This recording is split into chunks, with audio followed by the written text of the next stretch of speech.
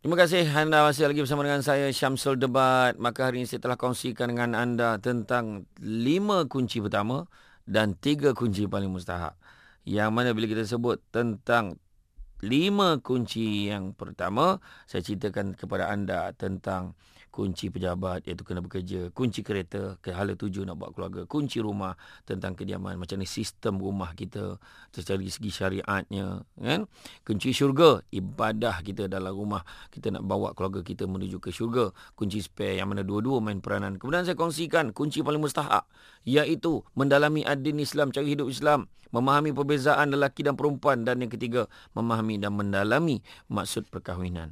Maka dengan ini dapatlah buat kesimpulan bahawa sesungguhnya kalau kita nak mengekalkan perkahwinan kita ini sehingga ke akhir hayat, maka persediaan ini penting.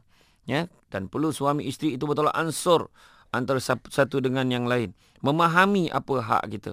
Mendalami ilmu agama supaya kita boleh membawa keluarga kita bahagia di dunia dan juga di akhirat. Barulah boleh nak sebut baiti jannati, rumahku, syurgaku. Jadi pastikan anda terus dengan saya nanti dalam Refleksi Cool dalam sesi yang lain.